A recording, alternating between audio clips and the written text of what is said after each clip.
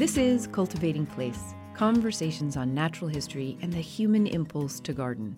From North State Public Radio in Northern California, I'm Jennifer Jewell. Close to 21 years ago, a Cordon Bleu trained chef and businesswoman, Jane Scotter, left a busy city life and bought a farm. She was joined not long after by another professional chef, Harry Astley. Together, the two have taken their 16 idyllic acres in Herefordshire, England, and crafted a life fully integrated and interdependent with the land, its plants and animals, their food, and their own sense of purpose. Their farm, Fern Verrow, is not just any farm. It's a biodynamic farm, and in 2015, Jane and Harry, with the photographic assistance of Tessa Traeger, produced a lushly recipeed and photographed account of their journey and its richly depicted hows and whys. As we near May Day, that universal and ancient celebration of land and regrowth, Jane and Harry join us today via Skype from Fern Verrow to share more. Welcome to you both. Thank you very much. So, Jane, you're both from this world of food and cooking, seemingly pretty urban to a large extent. What force originally compelled you to farm in the country? My previous business was with Neal's Yard Dairy, which is a very famous cheese shop in London. I had a pretty good connection with farms. We used to travel around the country, collecting and tasting and looking at farms and getting to know cheesemakers really well. I liked the countryside. I can remember walking down the street, going to collect my children from school in Soho, which is right in the centre of London, and thinking that city life was just getting a bit too much and that I would like to go to the country. I mean, it was just like that. And then literally a year later, I was in the country. And coming here, we thought we would like to earn our living from the land and to grow beautiful food and to, cook it really fresh. And it's this part of the world that I was really attracted to whilst I was at Neal's Yard. And I used to come on holiday here and I loved it because it was very unspoiled. The connection with the land really came when I started producing the food biodynamically. That's when it all kind of made sense. Tell us a little bit about Fern Verrow. What does the name mean? And describe it visually for listeners. Where we're situated is just about 4 miles east of the Welsh border, in an area just below the Black Mountains and close to the Brecon Beacons. The name Verrow derives from an old French term because in 1066, when the Normans invaded, in the years following that, they spent a lot of time building castles and organising these Welsh marches, which we live in, which is this area that skirts along the edge of Wales for about 150-mile stretch. They had to deal with these rather fierce, wild Welshmen from over the hills. So this area that we're in, there's quite a few place names around the place that have origins from France.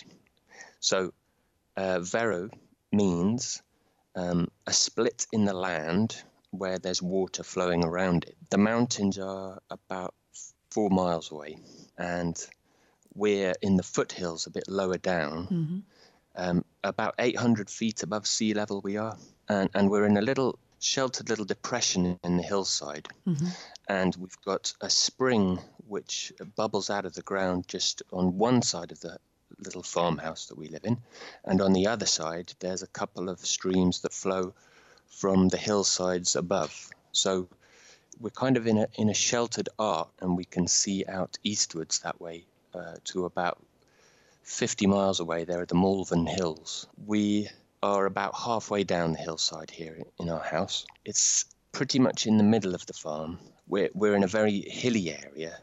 There's very little flat ground. Everything is sort of terraced into little patches that are relatively flat. And then we've planted fruit trees and hedges around the place to sort of retain these hillsides. And above us, looking up the hill, We've got a cow barn at the top of the hill. It's our 5 cows. They're Hereford cows with beautiful brown and white coats. Myers Field is the field that they're in, and we've got 9 acres on the farm. Down the lane, about half a mile away, we own another 6 acres of land, and that is in the form of 3 large open fields, which are not so sheltered as we have it here on the farm. And in those fields, we grow the majority of our field crops. Whereas here on the farm, in these 9 acres of hilly and varied terrain here, we see it more as like a walled garden, if you like. We've got spring water, and that's a great advantage. Yeah. Off-site in those other football fields I was telling you about, we have to collect the water from the farm here, from the spring, in a big container on the back of a tractor. And we've got 3 taps on the back of the tank. And I drive the tractor as slowly as I can and as straight as I can. And Jane stands behind and opens the taps. So the luxury here on the farm is that we've just got water at our fingertips and we can use it whenever we want. In the book, there is the most lovely illustration of the layout of the farm and the adjacent or, not far away fields. And I will have a picture of that on the website. This is clearly a working farm, and you sell to markets and cooks, and you clearly supply a great deal of your own food. The farm also includes these very well integrated and tended, it seems, native areas, little hedgerows and riparian corridors. But this is also a biodynamic farm. Let's get in a little bit to what does biodynamic mean, and why did you and Jane choose to follow this method of farming, Harry?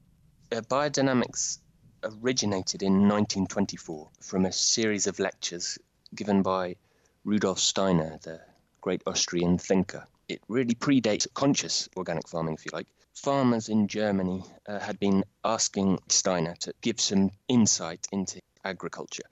The cornerstone of biodynamics is really these series of lectures that he gave in Kobowitz in 1924 at Whitsun. There were 8 lectures given over 10 days, and the farmers that were present got together and sort of created what was called the experimental circle.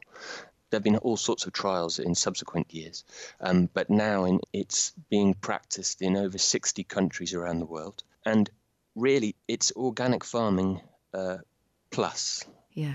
So it doesn't use any chemicals. It doesn't use anything that is not naturally created. As well as sound organic principles, it also looks beyond the earthly realm and the soil to influences that work onto plants from outside the earth. So the influence that the moon, that the planets, that the cosmos has on the growth and the form and the development of and health of plants. There is an importance in trying to encourage the growth of a particular sort. Let's think of plants as a whole. Let's think of an archetypal plant, so to speak. Mm-hmm. And if we think that plants are constantly being built up, not just out of the earthly forces that emanate from the soil, but the influence from the cosmos, then if we work with these classical elements of earth, water, air, and fire, mm-hmm.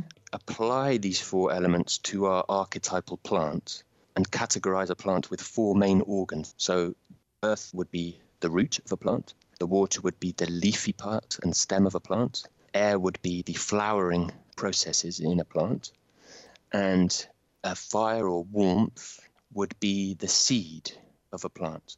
So in those 4 parts, we have every category of a plant that we're trying to grow to eat. Mm-hmm. So if we want to grow a carrot, we will sow it when the moon is in an earth constellation, and we will cultivate the soil around it a few weeks later when the moon again is in an earth constellation. And ideally, we'll harvest it if we want it to have really good keeping qualities. We'll harvest it when the moon is in an earth constellation as well. So it's a bit like putting things in boxes. But actually, as far as being a very busy grower, a busy farmer, it's a very useful timetable to work to, so to speak, because the moon is spending 27.3 or 27.5 days orbiting around the Earth.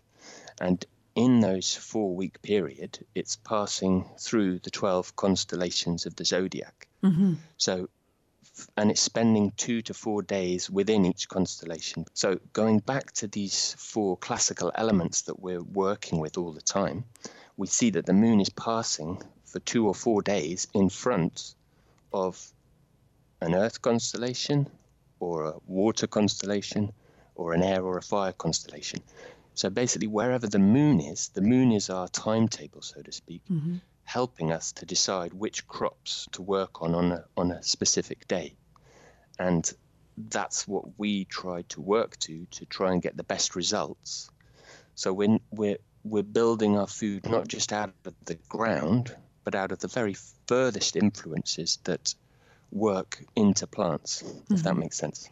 It does. And so just to reiterate, you are doing all of the active cultivation for a carrot when the moon is in an Earth constellation, because it is the Earth, the root portion of the carrot, that we are trying to cultivate, not the leaf or the flower or the seed in this case. Exactly right.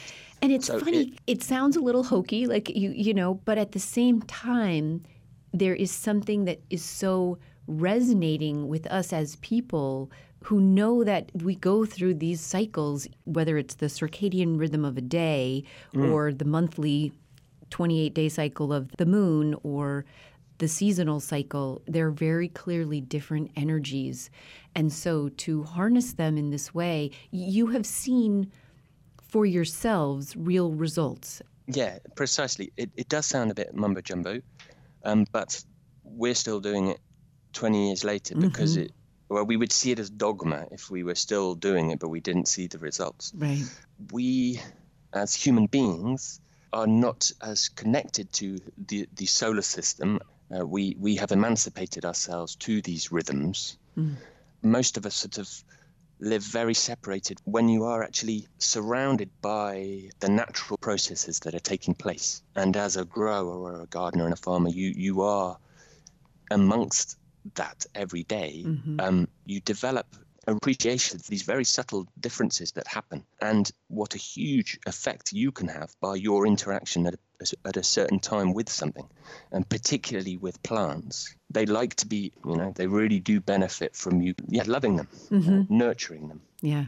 I'm Jennifer Jewell, and this is Cultivating Place. May Day is upon us, and this week on Cultivating Place, we're ringing in the May in conversation with Jane Scottar and Harry Astley, 2 chefs who 21 years ago became biodynamic farmers on 15 acres in Herefordshire, England.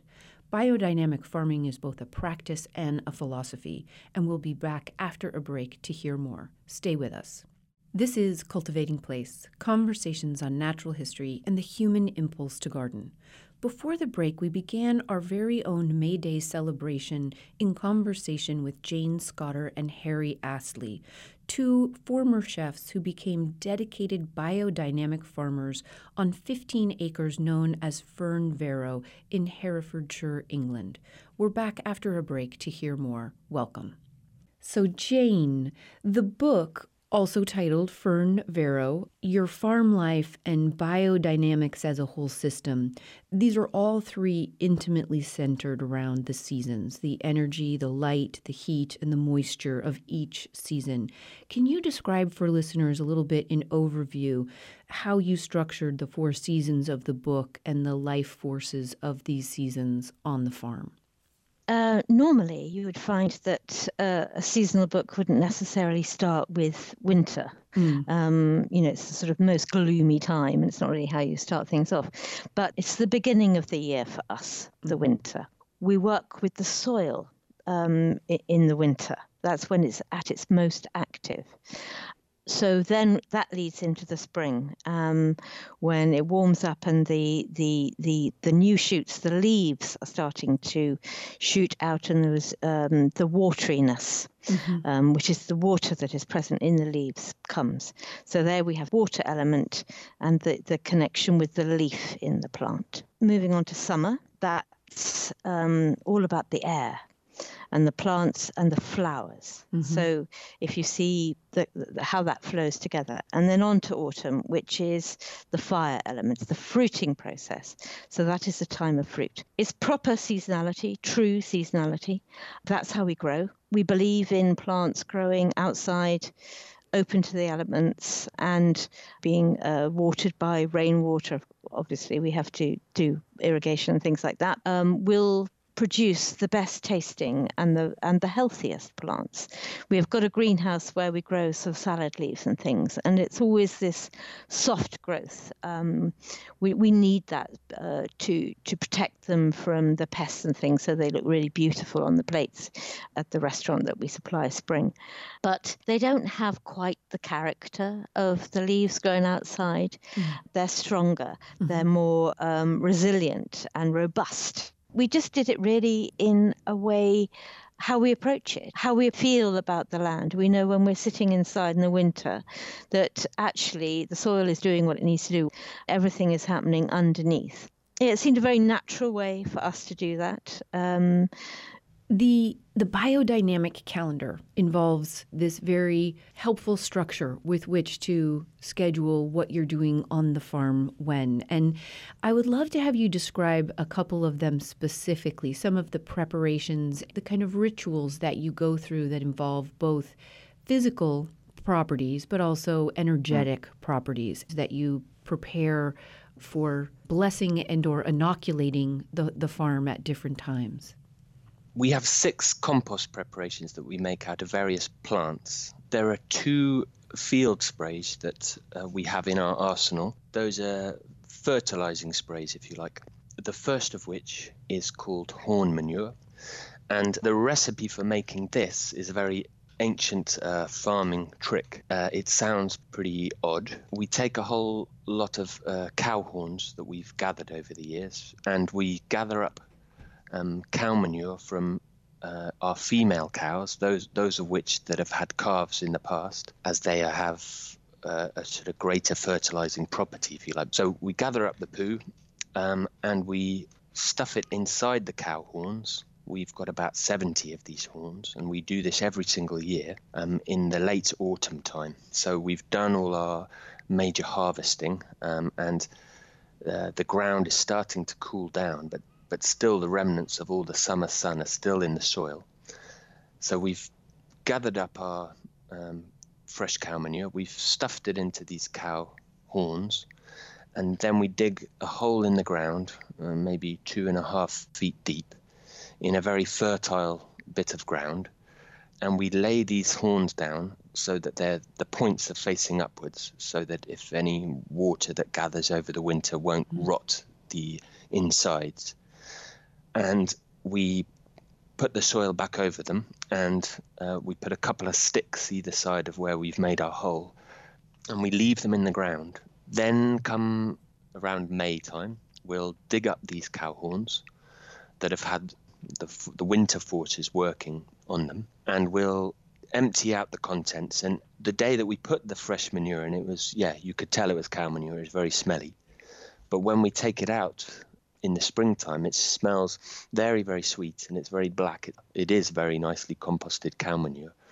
And we store this, and then the fertilizing spray that we make with this, we mix with water. We've got a large wooden barrel that gathers some rainwater from one of the sheds, and we'll put maybe 6 of these horns full of cow manure, which is about, it's a good handful really of this lovely black peaty looking manure.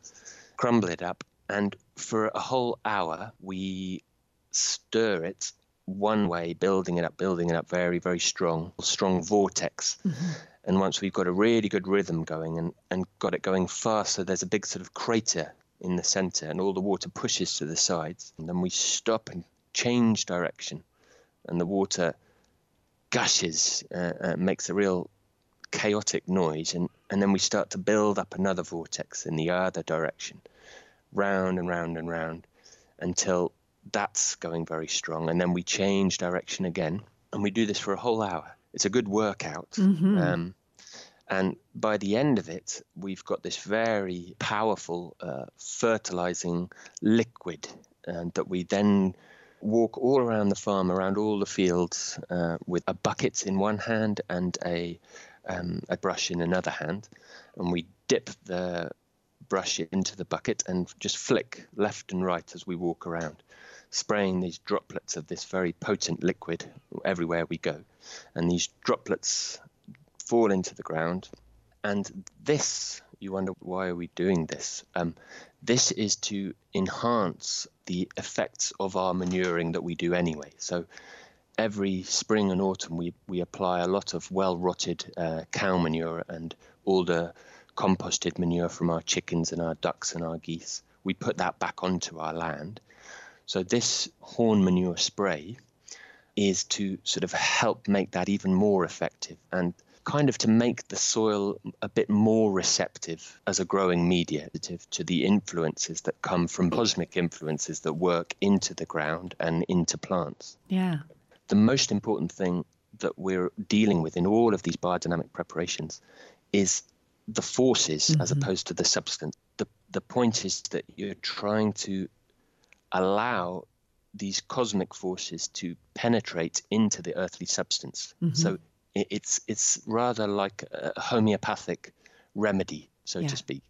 Yeah, I'm imagining, given the quantities you're putting out, it's like a tincture or an inoculation. It's this small amount of a very powerful, enlivened, energized preparation. Definitely. The timing of it is very, I want to say, important.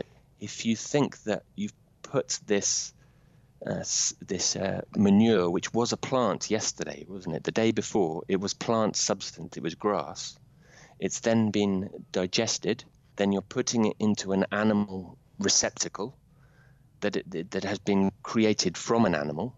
You're then burying it in the soil, which is having the winter work onto it, and those organizing, remineralizing processes that happen in the wintertime, when there's very little going on above, but actually in the ground, it's very, very active. It's sort of recharging its battery, so to speak. It's undergoing a process, and at the end of it, you have a little substance that is highly, highly fertile, that has a very powerful effect when potentized with water. And water is the stuff of life, isn't it? It is the carrier of life.